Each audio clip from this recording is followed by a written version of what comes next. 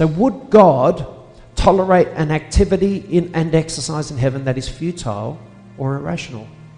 Would he tolerate it? If there was no benefit to us, would he have us worshipping him continuously?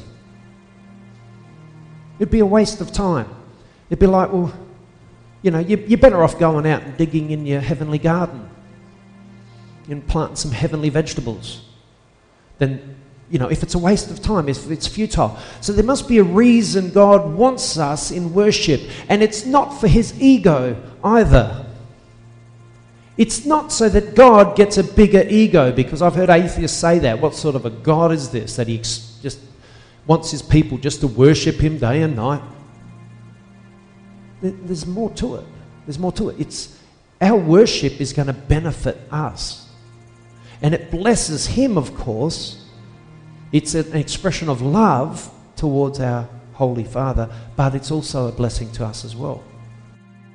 If the highest function of angelic hosts is praise and worship, it follows logically that the highest function of the human spirit, the highest function, the most supreme function of the human spirit must also be praise and worship. Ever-increasing approximation. Ever-increasing approximation. What's that mean?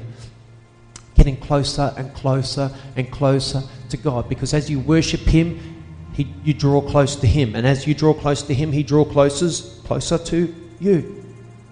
Doesn't he? That's what praise does, is it connects us with our Father. That's why any church that is any worth at all has an emphasis on praise and worship.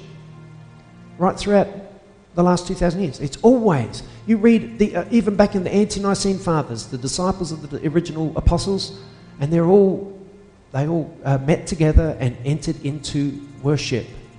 And it was always musical worship. Ever-increasing approximation to the infinitely lovely character of God is the most sublime goal of all creation. How's that? What that means is you become like the Father. You become like the Son as you worship him, as you get closer to him, as you lift up his name. He makes you more and more like himself, because you become connected to him at a level that you can't any other way. There's no other way to get that close to God.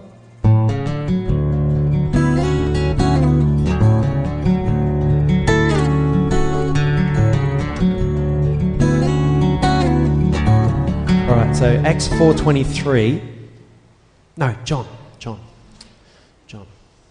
All right. Yep, get out of Acts. Andy read a lot of Acts for us today. It's really funny when you're trying to follow it doesn't match up, I know there's different translations, but this is ridiculous.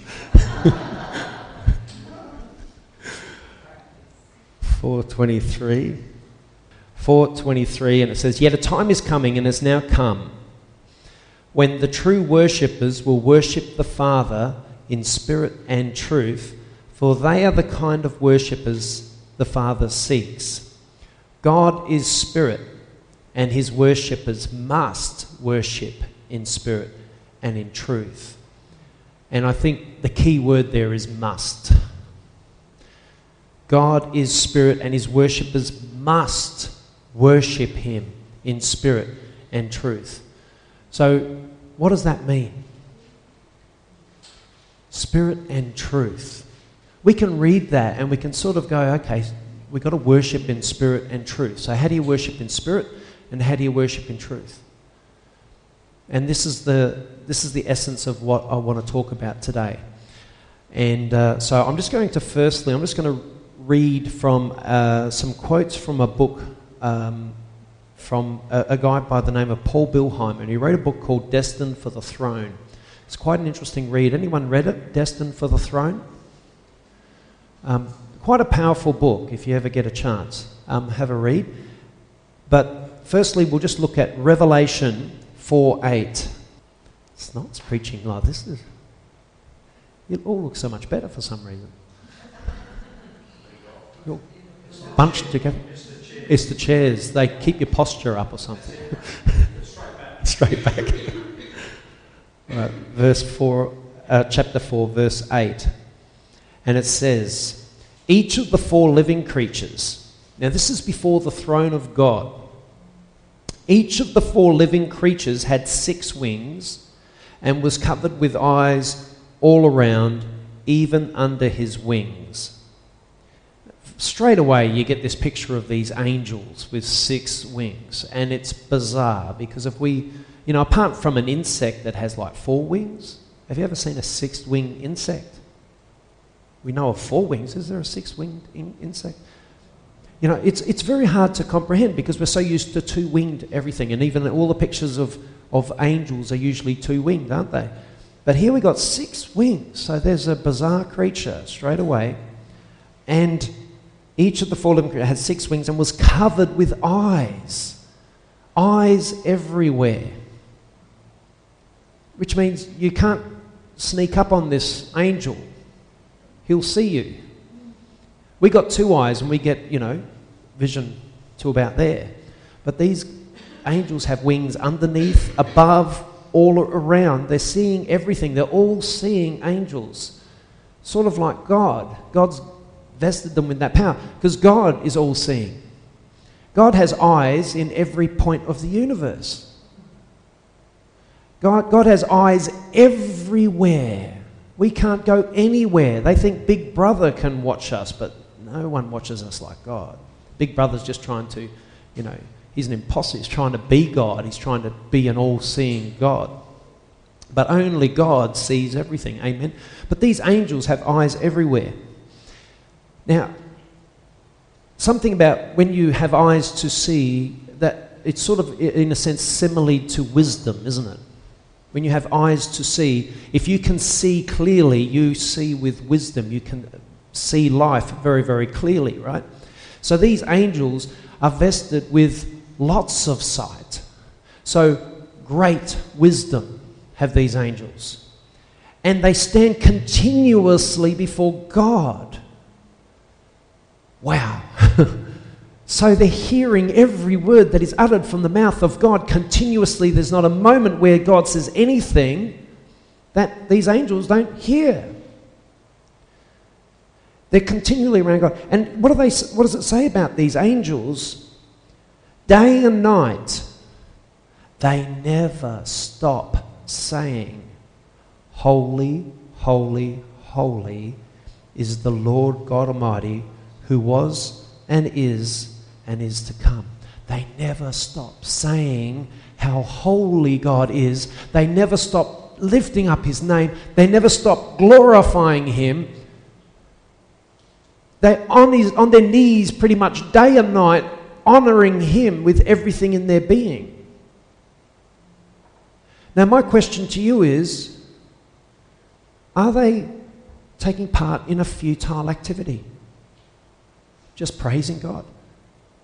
Sometimes we can think praise is, oh yeah, let's get through the praise and then we'll get on to the service, as I've said a few times before. Let's get that part out of the way because we're really here to hear the message. But these angels, they're continually praising God. Now, there must be something in worship and praise that is beyond our comprehension.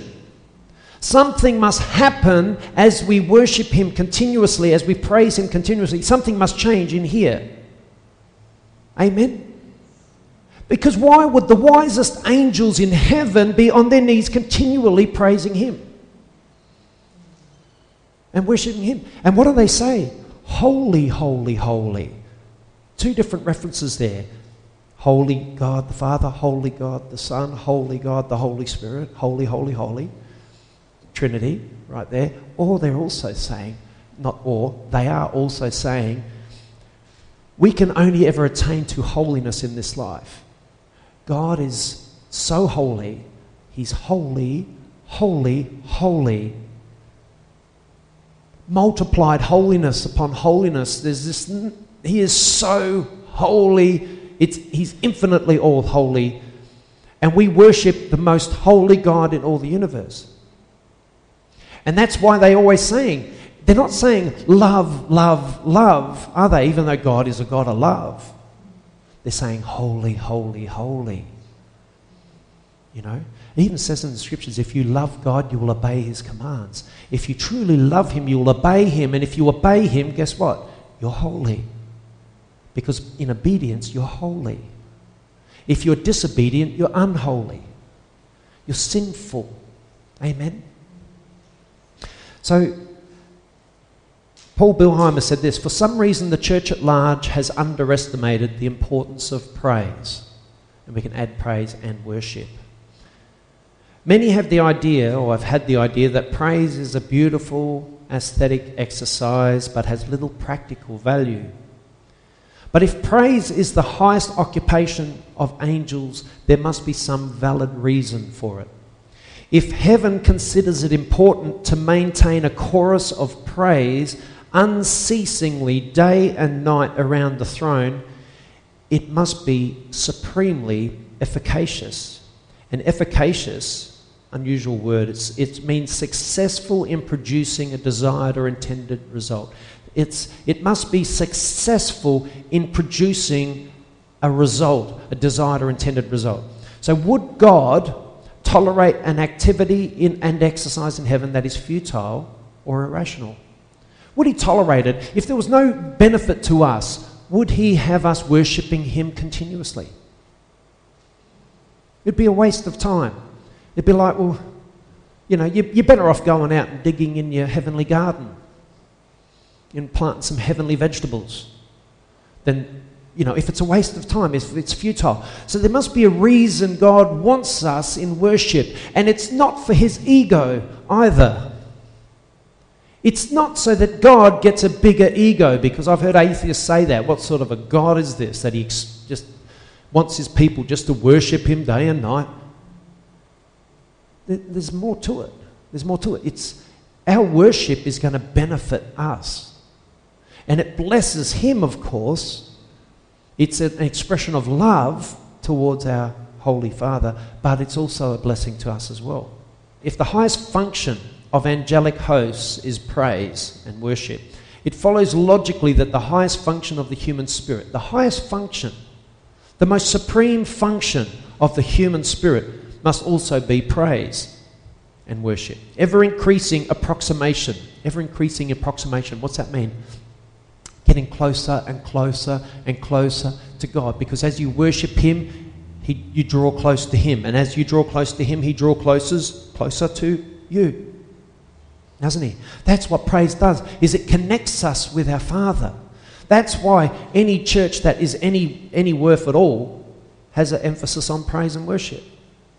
Right throughout the last 2,000 years. It's always. You read, even back in the Ante-Nicene Fathers, the disciples of the original apostles, and they all met together and entered into worship.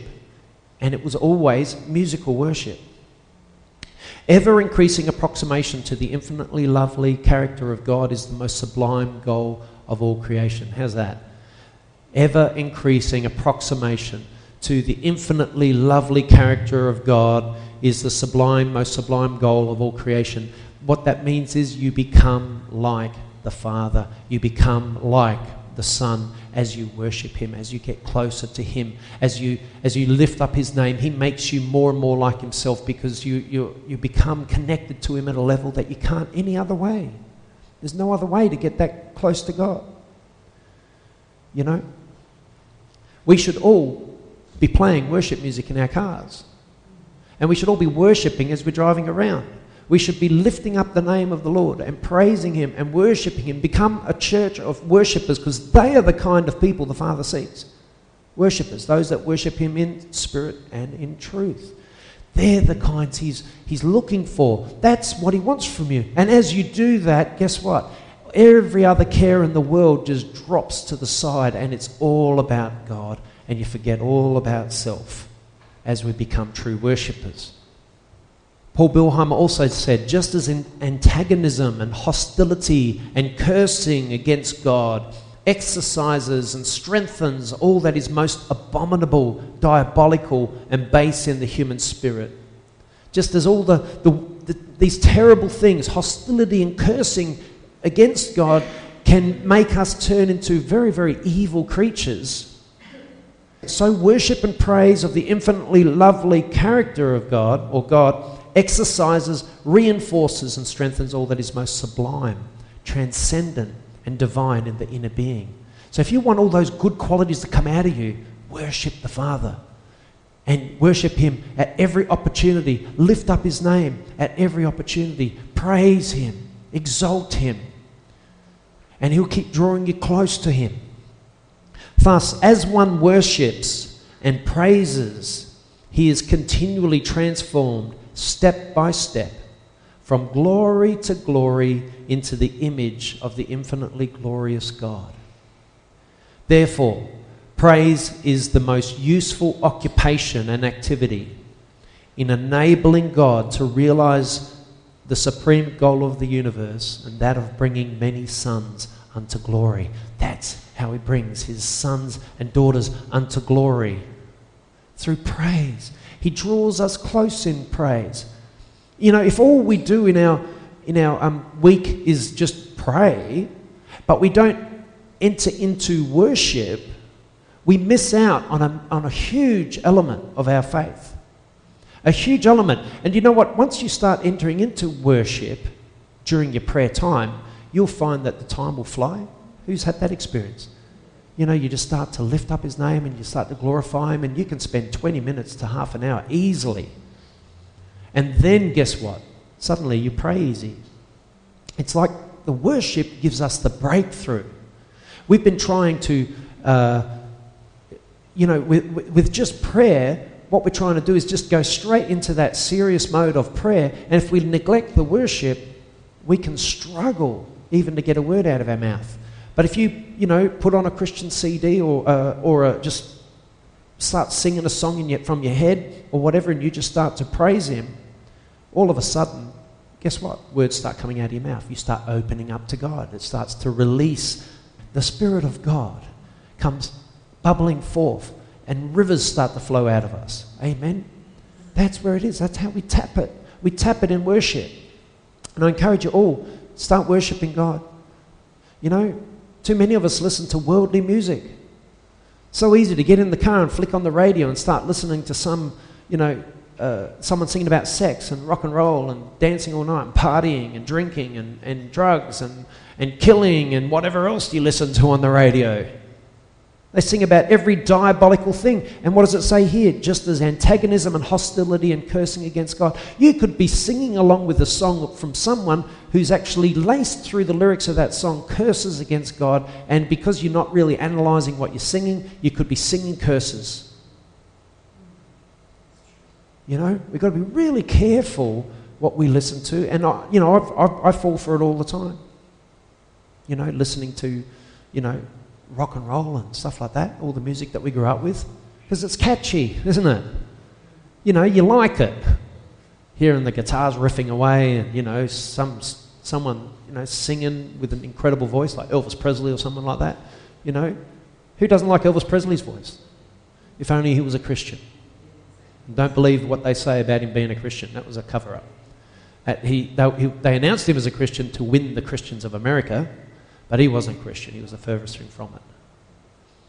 And he always had to sing one gospel song on every album, because they said to sing a gospel song on every album, that way you win the youth and you win the Christians, because they think, oh, he's a man of God. He's singing a gospel song. But he wasn't. He was a deceiver, a wolf in sheep's clothing. So we've got to sing praises to God. So we've got to listen to, put music on, Christian music, really great stuff that's going to lift us up. I just had an email this morning from a guy, a Stuart, who emailed me and said, I listen to a lot of Christian music. Every time he goes running and he puts on his iPod and he listens to Christian music, and he says, is there Christian music I shouldn't be listening to, and all that sort of stuff. Now, I sort of listen to, we tend to do all the older stuff, don't we? And I'm not familiar with a lot of the latest bands, so I really can't tell. I can't say, yeah, that band's good or that band's bad. I should do a bit of a study on it, but I just said, look, firstly, you've got to read the lyrics and find out, are these theologically accurate? Because you don't want to be singing bad theology. And the next thing is listen to the production. Does it sound like the world? Is it a worldly production? Does the singer sound like the latest singer that's out there in the world today? Because a lot of them I've heard, I can't remember the name of there was an artist that came out in the world, and she had a very peculiar sounding voice, very unique, and she got the attention of the world for a short time. And next thing I know, I heard a Christian band, and someone using that nearly the identical voice. So what it was like, church was copycatting the world. And the production, the musical production even had Nelly Furtado, I think it was. Remember Nelly Furtado? She had a unique sort of voice. And then I heard a Christian singer, I can't remember who it was because I wasn't familiar with her. Sounded just like her. So we've got to listen to that. And also, you've got to watch the clips and look at the way the bands are showing themselves. Are these guys trying to make themselves look like superstars? Or is there a sense of awe for God when you listen and watch their clips? Does the music honour God, or is it honouring man? And if you see someone standing there like this with a scarf around his neck and his hair blowing in the wind or something like that, and he's looking like the most beautiful guy on the planet, I wouldn't buy that music. You know what I mean? Celebrity Christians. Is that how they look, Daniel? That's what I sort of imagine, you know.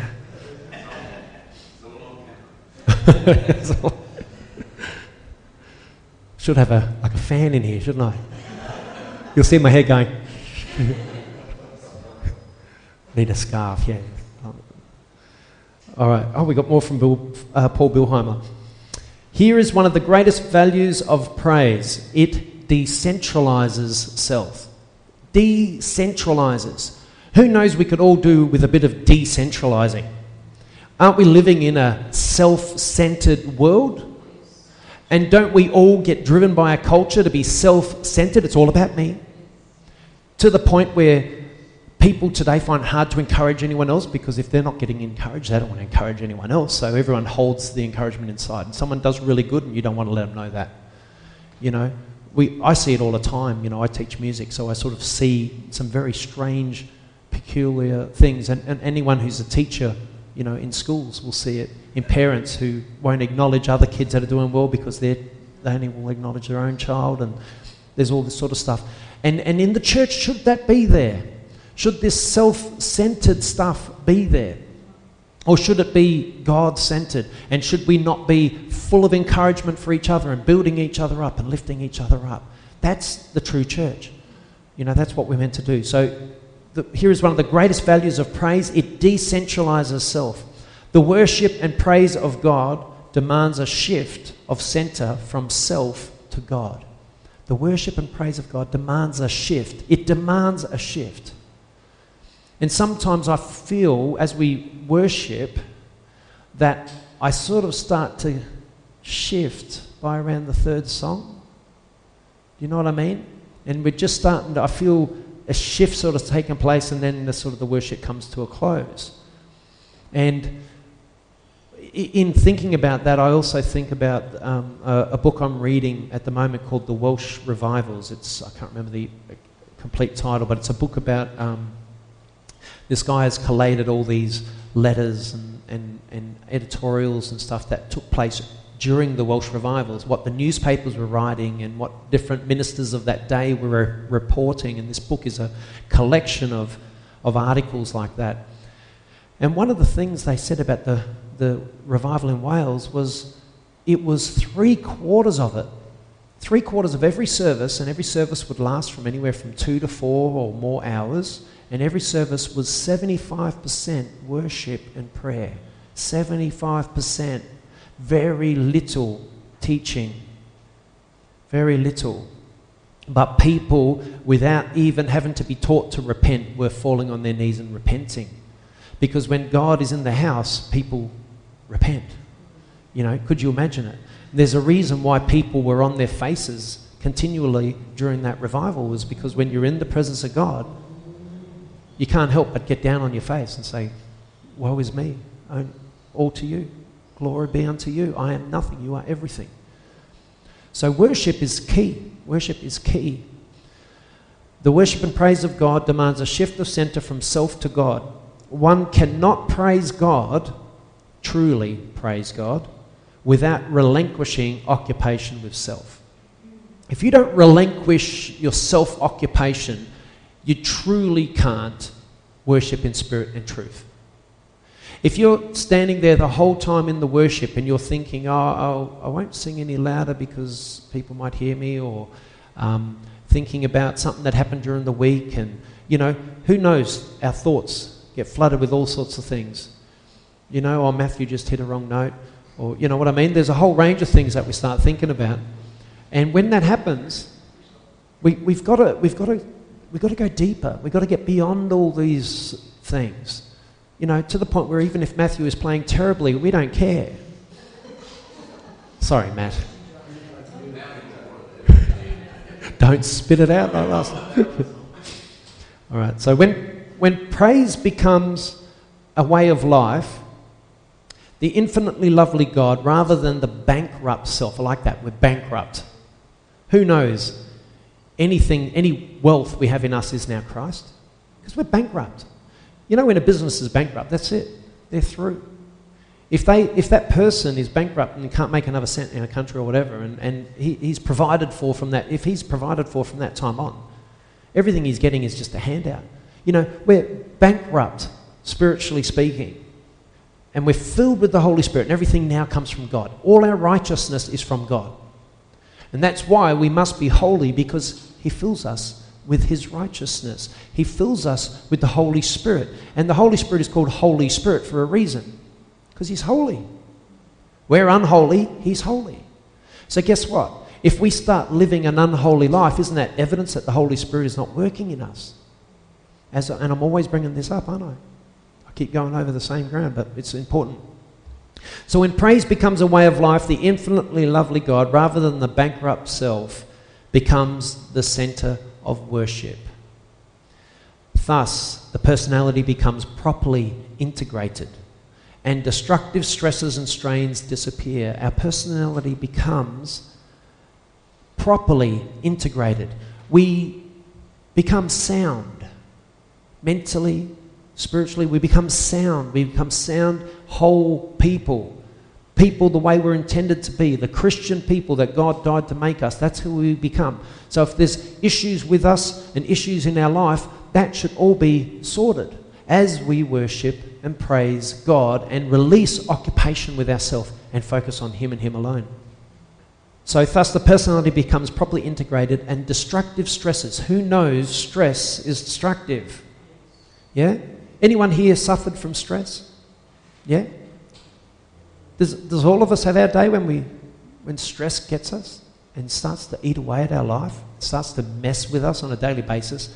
And how many people have had their days ruined? Could you count the amount of days you've had ruined through stress and anxiety and pressures of life? How many Christians are getting their days ruined through those things? But as we worship God, as we get off ourself, all those things fall away as we just focus on Jesus and him alone. All those destructive stresses and anxieties of life start to fall away, and Jesus becomes our all.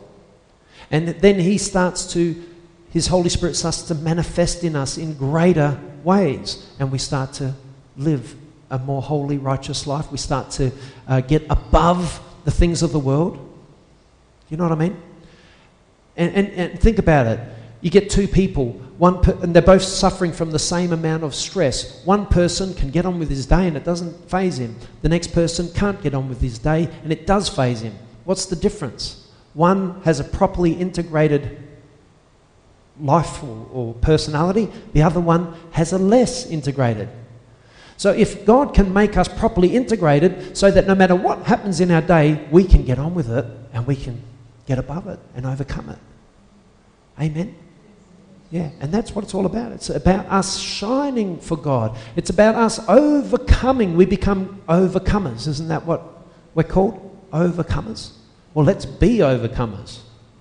Don't just say, oh, we're an overcomer. Let's actually overcome. Overcome everything that gets thrown our way. And it all comes back to worship. Comes back to worship. And if you get a lifestyle of worship happening, prayer starts to overflow. And prayer is the overflow of that. When you fill a cup and you get to the top, and if you keep pouring, what happens? It overflows. So when you go into the prayer closet, if you go into the prayer closet and you're dry and you're empty, you're like a cup, You need to get filled up first. And when you start to pray, sometimes you find, I don't know, sometimes who feels muted? Have you ever had that? You just can't even find a word. And you feel drained. Start to worship. Start to worship, and it's like God goes, here you go, here you go. And when you get filled right to maximum, it starts to overflow, and that's all prayer. Prayer starts to flow out of your life. And that's what you want. You want prayer to flow out of your life. You don't want it to be a burden. You don't want it to be this horrible thing that you get really anxious about. Oh, here we go, prayer time. And you get into the prayer room and dry. You want to overflow. Amen? Amen. So as the personality becomes properly integrated, destructive stresses and strains disappear. This results in mental wholeness. Praise, I love this last sentence here. Praise produces forgetfulness of self, and the forgetfulness of self is health. Isn't that amazing? Praise produces forgetfulness of self, and the forgetfulness of self is health. You know, when you come into this room and start to worship, forget who you are. Forget all about you. It's not about you now. It's about God. This is where we give to Him. And as you give to, can you outgive God? You know, you can't outgive God. And I'm not talking from I know the churches love to use that for giving into the offering. You know, but that's, have you ever heard me mention that from the pulpit? I never mention that. And that's something that I think the teachings of the 20th century and the 21st century has gone so deep into. I never have to mention it in this church. You know, everyone's got their own convictions on that, and I don't want to influence that. I want to let the Holy Spirit do that one with all of you. And whichever way it goes. One person says, should I give 10% of income? I said, well, are you convicted with that? That's up to you. Another one says, I don't think you should. Well, that's up to you. I'm not going to try to tamper with your convictions. But as they read the scriptures, if they become people of the book, you know what I mean? As they become people that read the scriptures, they'll get the right conviction eventually. If they take to heart what's written in there. Vina and I have got our own convictions in relation to that. We won't let you know about that. But it's what we stick with, you know. And I think it's the same with most of us here. So, but can you outgive God when it comes to blessing God? When you get in the worship, this is your time, because you think about it. If you brought in, 100 tons of gold, and you said, here, God, this is for you, would God be impressed? Well, does God need gold? Does God need any of those things? And what about if that person gave all that gold and then he's the most wicked man around? Will that gold get him into heaven? You can't buy your way to heaven, can you? But if that man came in and worshipped with everything within him, he just gave everything out to God in worship and love and adoration, and he forgot all about himself and it was just all about him. And he just, after he leaves church, he just worships all the way home. Then he gets home, he puts on worship CDs, and as he's doing his things around the house, he's just continually worshipping and praising him, and he goes all week like that, comes back the next Sunday and he's in it again. Did that cost as much as giving him, 100 million tons of gold? But which one will buy God's love? Or not buy it, you know what I mean? Which one will get God's love? The gold or the worship? The worship's what he's looking for. He's looking for the heart. He wants his people lock, stock and barrel. He wants every part of you. He doesn't want you to hold back anything from him. He just wants you to give it all to him. And all I can say is this: if you give him your all, you will live 100 times, 1,000 times better life than you're living now. You can't help but live a better life. You can't help it. Because it's when you offer him your heart, that's what he wants. He wants your heart so much that God went to the cross. That's how much he wants your heart. He's showing you, hey, this is how much I want to draw close to you. I'm going to die on a cross for you. I'm going to suffer the most torturous death for you so that you can have eternity in my kingdom. I love you that much. That's an expression of my love for you. Now, all he wants back from us is our worship and our adoration, our love, you know. You know, as parents, when you've got little kids, and you know there's an age where the little kids just running up and always jump up and they give you big hugs, and then they put them down and they run away and they come back again and they jump up and give you a big hug. And you know that time when the little kids are like that, they're not like that anymore when they get older. Well, they still give you hugs, but it's not the same as when they're little. You know, who knows that little children can be really super cute? You know what I mean? Because of that, when they love you, their mum and dad, they just want to hug you and kiss you and tell you, Mummy, Daddy, I love you. You know, they just love to express that love. And he wants us to be like little children to enter the kingdom of heaven. You must become, he actually said, you must become as little children. So that same love that you had when you were 2 or 3 or 4 years old for your parents, and that love and that adoration and that, you know, even worship to a degree, because to them, you're everything. That's what he wants from us. To be like little children, come to him and just reach out to him with everything. That's what he wants when we worship. He wants every drop of our childlike love and worship. You know what I'm saying? There is nothing more exhilarating in the universe than worshipping the Lord in his presence. There's nothing more exhilarating. You know, I've read accounts of heavenly visits, and whether you think they're true or not, that's beside the point. But I've read a lot of accounts, and actually Christianity has one unique boast, and Bill discovered this. It's the only faith on the planet that has hundreds, if not thousands, of people who claim to have had heavenly encounters with Jesus in heaven and hell as well.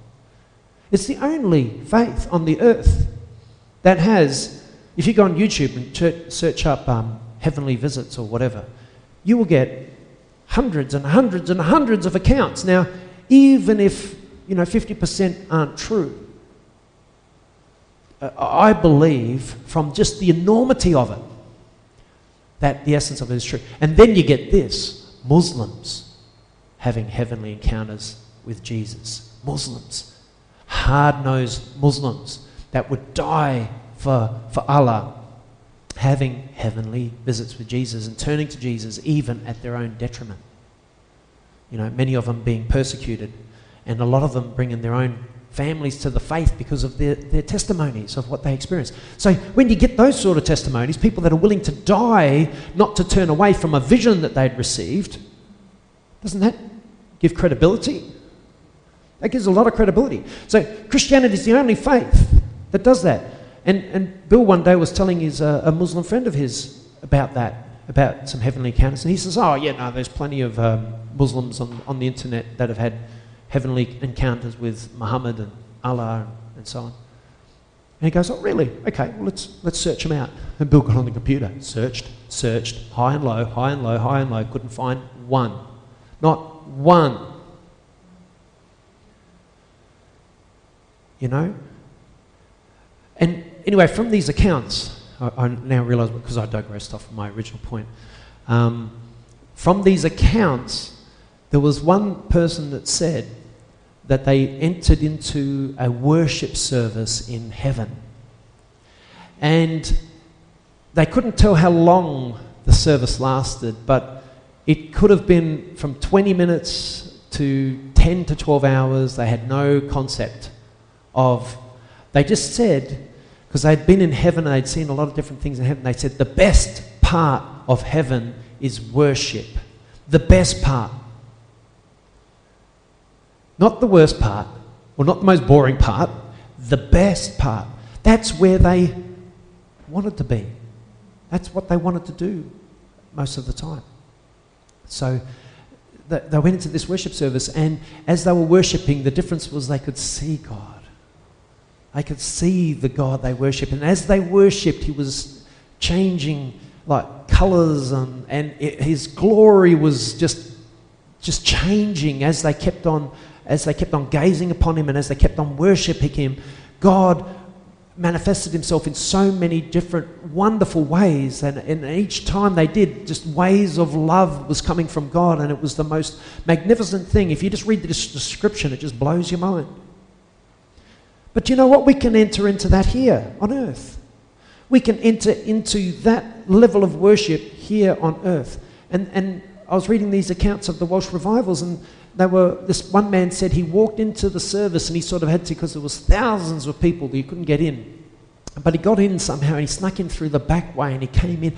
As he entered in, he says the glory of the worship, he had never experienced it. The intensity of what was taking place in there, and the orderliness of it. They said there was no disorder in it. It would just sort of ebb and flow, and there was no instruments as well, so we won't need you, Matthew. Ebb and flow. There was just these beautiful choruses of praise just coming up, and a lot of them spontaneous songs that everyone would just automatically sing as if they all knew them. Just the words would just come to their mouths, and supernatural things were taking place. When I read that, I was going, man, I want that. Not man, God, I want that. You know what I mean? Wouldn't it be great if God just took over the service and I didn't have to preach? That would be awesome. You know, God just came up, and then, you know, one of us might have one word for us, and that's all we need to just take us even deeper. You know, and then prayers would be lifted up at different areas of the church, and it just keeps on going, it keeps on building and keeps on building. That's what I believe God's taken us into. That's what I believe is the secret to revival and getting the presence of God into the house. Amen.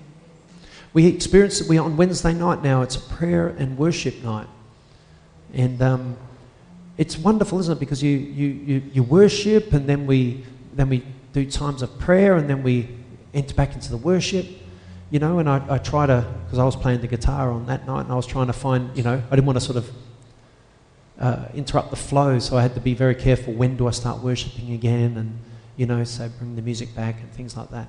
So they didn't do to me what I did to you, Bill. Made you play for the whole service for an hour. You poor guy. Your fingers must have been hurting. Supernatural, see? Supernatural ability to keep playing. But we've got to go deeper, guys. We've got to go deeper. We've got to forget ourselves in worship, and we've got to just drop it all and just keep on focusing on Him. And we've got to use worship as the entrance point into greater things. So every service we come in, we start to worship, and we just lift up His name until we get to a certain point to where God is so glorified in the church, and then we flow from that point. And I don't want to have, you know, programs to get in the way of that in the future too. I want to make sure that, you know, we give God plenty of room to move. So, but it all comes down to our hearts in it. Are we coming in here with that passion to see God move at this degree, and at that level? And I believe He does. And I've been in services where the worship has taken us to very incredible levels. Any act that we do becomes nothing more than an unfeeling discipline, is nothing more than chasing after the wind.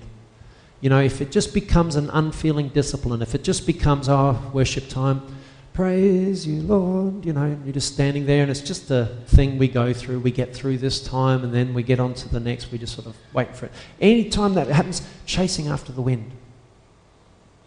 And that's not the wind of the Holy Spirit you're chasing either. It's just the wind. But God does not manifest Himself in dead religious activity. I can't count the hours, this is me personally, I can't count the hours I've spent worshipping Him religiously with no effect in heaven or in me. And when I say religiously, as in that discipline of just doing it, going through the motions. I'm sure I'm not alone. Worship must become heart-driven and intense, with love and passion to move God and to cause a true change in our character. Love and passion for God to change our character. Amen? Jeremiah 29:13. Let's turn there. You will seek me and find me when you seek me with all your heart. Who wants to find God? Yeah? Who wants God in the house? Yeah? Well, we've got to seek him, we've got to worship him, we've got to praise him, we've got to pray to him with all our heart. We've got to give him all our heart. The Lord is saying that if we seek him with all our hearts, we shall find him. We will not find God any other way. When God becomes our obsession, when we live and breathe the desire to know God personally, then we will find him. When we live to know him personally, and we all do know him personally to a degree, but you know, you can know someone and you can, every time he sees you, you know, he walks past and he might say, "Hey Anthony, how you going?" And you go, hey Jack, how's things? You know, but you know him, but you don't know him. You know what I mean? You don't want to be like that with God. You want to go past and he sees you, "Hey Anthony, hey, what are you doing? Should we get a coffee?" You know what I mean? And you sit down and spend an hour with Jack. You know, you want to know God like that. You want to have that intimate relationship that you can call him your friend. Who was called the friend of God? Who? Moses was a friend of God. Sorry? John? Yeah, he was the beloved.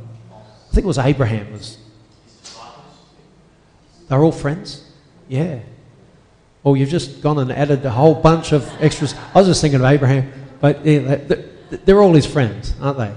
We're all his friends. Sorry? John the Baptist. Yeah, he was a cousin, I think, of Jesus. Yeah. Cousin and friend. Some of your best friends can be in your family, can't they? And we're in the family of God, so yeah. Now, if we lack sincere earnestness to praise and worship God, we will not please God. We can stand there and go through the motions of worship, but not really have our hearts in it. True worship comes from deep within our hearts. It comes from so far down, it just bubbles forth. And if you feel as we're in worship that you're just not getting there, then we've got to make sure you do. We've got to go deeper. We've got to go deeper until we can really get a hold of God. Amen? And I'm going to have to seek the Holy Spirit on this, and I think we all should.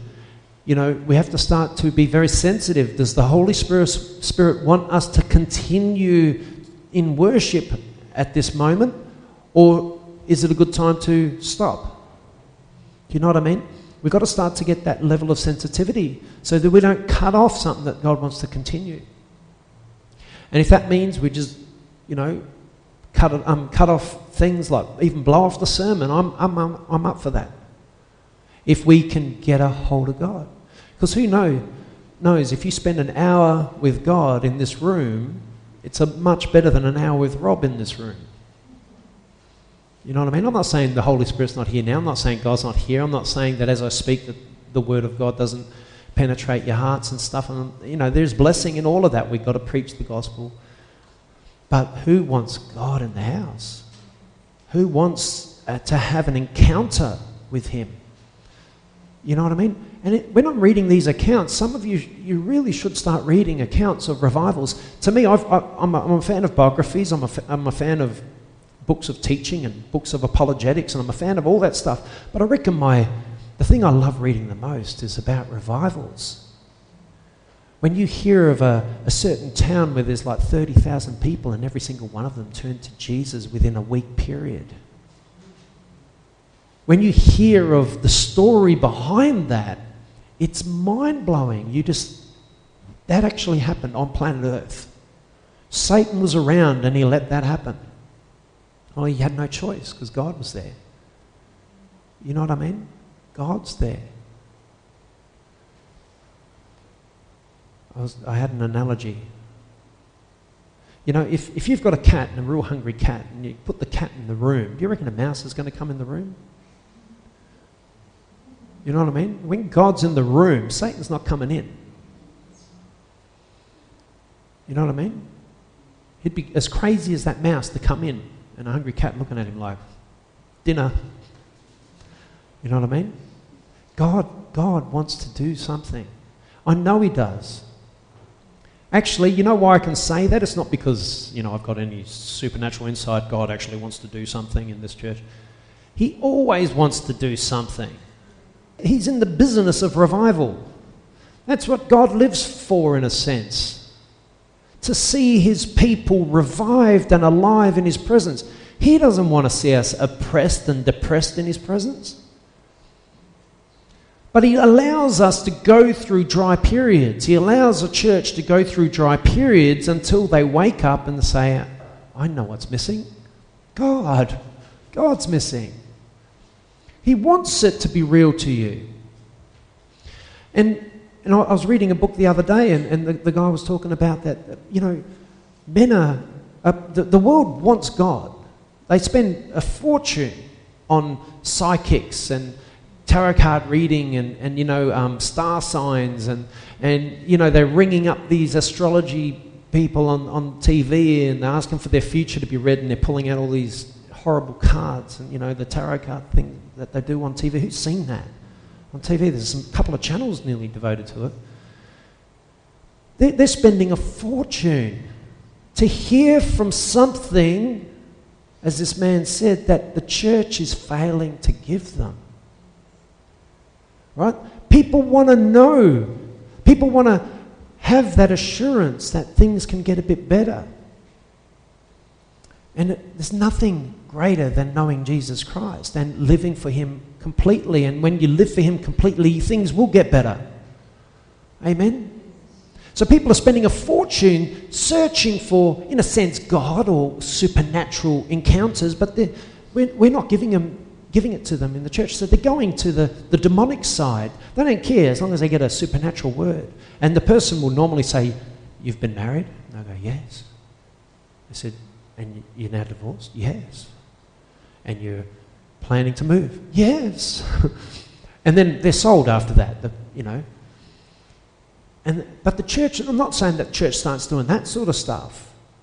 I'm just saying the church should be a place where people come to have an encounter with God. And what the church has been up to this time, not in every church, I'm saying in the predominant church. The predominant church has been people come to have an encounter with God, and to their, what's the word? Yeah, disillusionment. Very good, Vina. You know what I was going to say. Vina knows me. So to their disillusionment, they have an encounter with man. And when you come to have an encounter with God and you get an encounter with man instead, you get disillusioned. And people leave the church. We're supposed to be the place in the community where people can come to meet God. This is what we're for. And we're supposed to be God's representatives. We're supposed to shine. And you know what? If we want to shine, start to worship. Start to become more like him. And as you enter into the worship, you become more and more like God. You don't become gods. I'm never going to teach that one, as some people do. I know there were some big ministers that used to teach you become little gods. They call them little gods. Big ministers, big name ministers in the world today. Some that you would all have listened to and trusted. They were teaching that you become little gods. Strange thing. They took a few of the scriptures that talk about gods and they misinterpret it. But we don't become gods. We become like God in qualities, certain qualities, favourable qualities of God. Amen. And people can feel it. People can feel the difference. And we get that through time spent with him. Do you know you become like those you spend time with? It says bad company corrupts good character. So if you've got 6 really, really, really bad mates and you're trying to be a good person, you've got Buckley's of becoming a good person if you're going to hang with 6 evil mates. You know what I mean? Discard, I'm not saying actually, change the word. Don't discard them, pray for them. Limit time and association with them, and spend more time with people you want to be like, i.e. Jesus. Spend more time with Jesus. Spend time in his presence. Spend time worshipping God, and you become more and more and more and more like him. Amen. Tune in. The Holy Spirit draws true worship out of our hearts as he gives us a revelation of who it is that we serve. We serve the most powerful existence in the universe. Get a revelation of this and learn to quickly tune in when you're in a worship service and stir yourself up in your most holy faith. If you come into the church and, on a Sunday and you walk in and you just don't feel, you're sort of standing there going, "Oh man," and the worship starts and you're just sort of like, trying to muster a bit, you just got to say to yourself, "You know what? Forget it. I'm just going to throw myself into it." And an example of that I'll use is myself, in the sense that, most services I don't feel like jumping in with a big voice. But I have to. Even though I don't feel like it, I'm thinking, no, I have to. I've got to lead the way, in a sense. So whether I want to or not, I launch into it with a big voice. Because you all expect me to. You'd be thinking, what's wrong with Rob? If Rob's there going, draw me close to you. Can't hear Rob. Is he singing over there, or is his lips moving? You'd think that's strange, wouldn't you? Well, have that own expectation of yourself. Say, what am I doing? I'm whispering here. Come on. Give God everything. And muster that up as if the church was expecting you to muster up that sort of a confidence in singing. And you know what? It doesn't matter if you've got a great voice or not. Who knows that? And it doesn't matter if you sing out of tune. It just matters. Your heart is what matters. And I remember Vina and I were in a service once, and there was this guy, this older man, he was standing behind me, and man, like I teach music all day, and I'm thinking, man, is this one of my piano students behind me? The kid that makes all the, errors continuously. But he had a shocking voice, shocking. And if I was just in that whole thing of like, I can't get into this because of that guy, but what got me was his heart. He was the loudest bad singer in the world. And it was amazing. I was like, this guy's blowing me away. Like, I can't help but like what was coming out of him. Couldn't look at him straight after that though. But he had a shocking voice, but it didn't matter to him, and that's what it's all about. And I'm sure as we keep singing with all our voice, we'll get better. Not that it's about that. I can give you singing lessons if you're really self-conscious. Or Vina can, huh? There's always hope, yeah. All right, and we'll keep on going. I want to see God's glory in the church. Amen. Who wants to see God's glory in the church? Yeah? Isn't that what it's all about? Really, when it comes down to it, it's about God showing up the church. You can feel it, and at times you can even see it. Let's read 2 Chronicles 7, verse 1 to 3. This is not 7:14. This is 1 to 3. Who knows what I'm going to read? It's up to us, the body of the church, to lay hold of God. 7, verse 1 to 3. Who knows when Israel were travelling through Egypt, you could see God in a dark cloud above Israel. He went with them. He was visible, But listen to this. Now Solomon, this is when the temple was finished. The temple that David wanted to build, but he wasn't able to. God wouldn't let him. Solomon built the temple, and he spent a lot of money on it. And it was an incredible temple, probably the best temple ever on earth. And at the dedication of that temple, they dedicated a huge amount of cows and calves and whatever else, and offerings. There was a lot of offerings, bulls and goats. When Solomon finished praying, he prayed this prayer. Fire came down from heaven and consumed the burnt offering and the sacrifices. So fire came from heaven. Now you can either think, oh, that's just a story, a fictional story, or we can believe it. Fire came down from heaven, the Bible says, and the glory of the Lord filled the temple. The priests, listen to this, the priests could not enter the temple of the Lord because the glory of the Lord filled the temple. The glory of the Lord. So the priests couldn't enter. So it's like they went up to the door and they're pushing the door and they're going, and it opens up and then it comes back again. It's like, okay, the glory of the Lord is pretty strong. He's not letting us in. And if you manage to get in, you could probably only do it crawl if possible, because I've heard of some revivals where the presence of God is so strong that people have to crawl to get in. Crawl. I can't wait for the day that I'm in here and the presence of God is so strong in here that Anthony comes crawling through the door and crawls in and finds his seat and can't get on it. He's just on his face before God. Wouldn't that be awesome? That the glory of the Lord can fill this place. When all the Israelites saw the fire coming down and the glory of the Lord above the temple, they knelt on the pavement with their faces to the ground, and they worshipped and gave thanks to the Lord, saying, He is good, His love endures forever. He is good and His love endures forever. Isn't that a powerful account? So the final move of God, I believe the final move of God that will sweep over the whole earth will be a corporate ignited move of the Holy Spirit in worship and prayer. That's what I really believe is where the church is going to be. And the reason I believe that is because pretty much, it's a common theme through history that God responds to worship. God responds to His people who are in worship. This has been the case since the beginning and will be so again. So if we learn to truly worship God and become the people that the Father is seeking, He will open the floodgates of heaven upon this church and allow a magnificent revival to occur.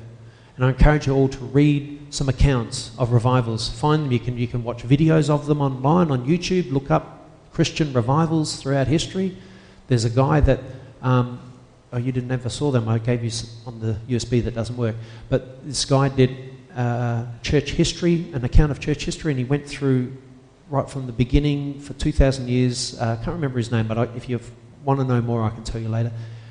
And he did sermons on each different era through church history, and he went through the great revivals of John Wesley and Charles Finney and a range of other things, the Layman's Prayer Revival, and I think he did the Welsh Revival and a few other things.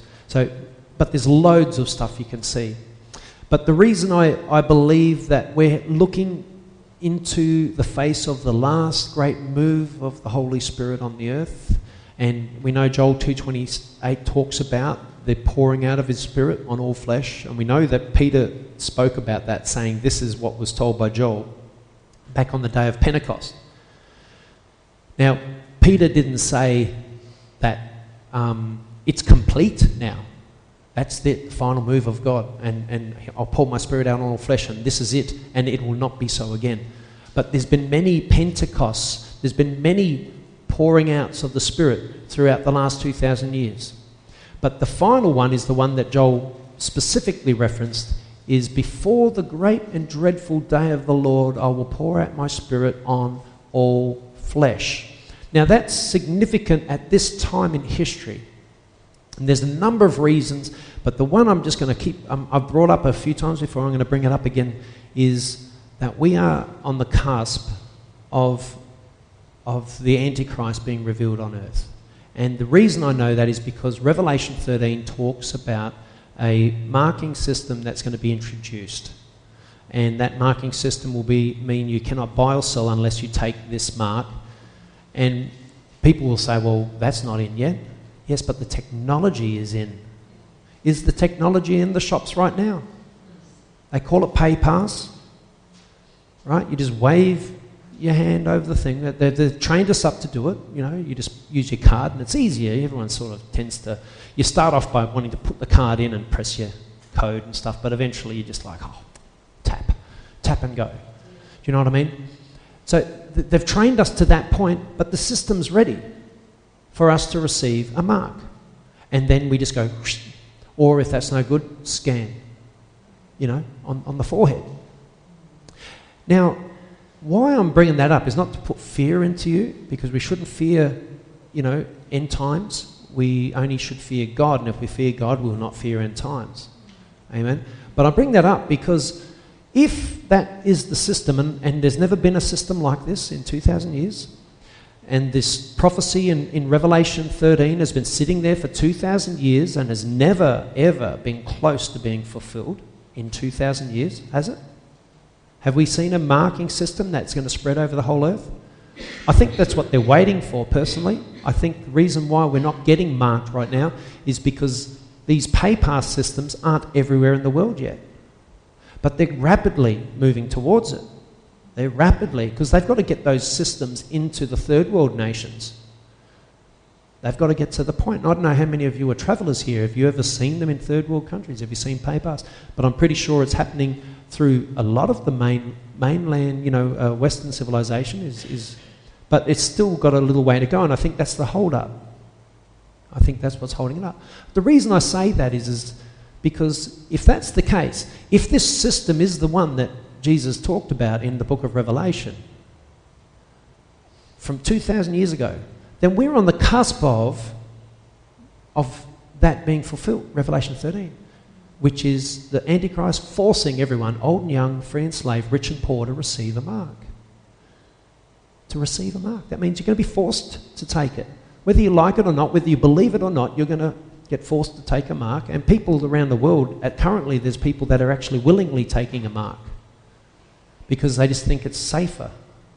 Have my credit card on my wrist, no one can steal that. Right? So if that's the case, then the Antichrist is rising. That means Jesus is also coming. That means his return is very near, and it could never have been nearer than now. And now, say it takes 30 years to get these systems into all the countries of the earth. We got 30 years. But say it's only 6 years until they get the systems in. I'll tell you, when these rich, mega rich people start to move, if they want to get a system through every single town and every single part of the world, they can make it happen nearly overnight. They just come in with their cables, roll them out, there you go, it's in. They got the money to put 1 million people on the job and get it done in no time at all. Now, all I'm saying this for is because that means that a great revival is on the cusp. If Jesus is about to return, if the Antichrist is rising, he says, before the coming of the great dreadful day, I will pour out my spirit on all flesh. I'll pour out my spirit on all flesh. Now, is that potentially the first thing that's going to happen? We're going to have a revival. There's going to be a revival that's going to come upon all flesh, and it's going to happen very, very soon, I believe. But then after that revival, as in many of the great revivals of the past, many revivals were followed by terrible advents. I think it was the Azusa Street revival and the Welsh revivals was followed by World War I. And there was revivals pre that through history, and they were followed by terrible wars and things that took place. So all I can say is this: we need to worship. We need to worship. We need to be found worshipping. And whether you believe what I'm saying about these end-time scenarios, it really doesn't matter. Because I know some people in the church don't want to hear it. They don't want to hear about marks of the beast and all that. It all seems fictional. Well, the Bible says it. I've put as much stock in that as I put in any other thing Jesus says. I put stock in that. If Jesus says, hey, there's going to be this system that's going to come in, I believe it. And when I see evidence for it now in the world, where 100 years ago there was no evidence for it, then I go, very close, right at the door. He's right at the door. That means we've got to worship. We've got to be found worshipping. He's going to come and guess what? He wants to find if there's worshippers there. Will he find faith on the earth, it says, in those days. So let's be found to be worshipping Jesus. Amen. Let's be found to be worshipping Jesus. I think that's the best place because it will be above everything else that's going on in the world. Amen. All right. So let's pray. Thank you, Jesus. Lord, I just thank you for this message, Lord, and I thank you for these wonderful people patiently hearing me out on this with this sermon, and I just pray for a real move of the Spirit to take place in this church. I pray that we can go deeper than we've ever gone before. I pray that you can really move us in worship and move us in prayer and turn us into the church that we're meant to be, Lord. I pray every single person here will be touched and impacted by the Spirit of God. And just move upon us, Lord Jesus, in your mighty name. Amen.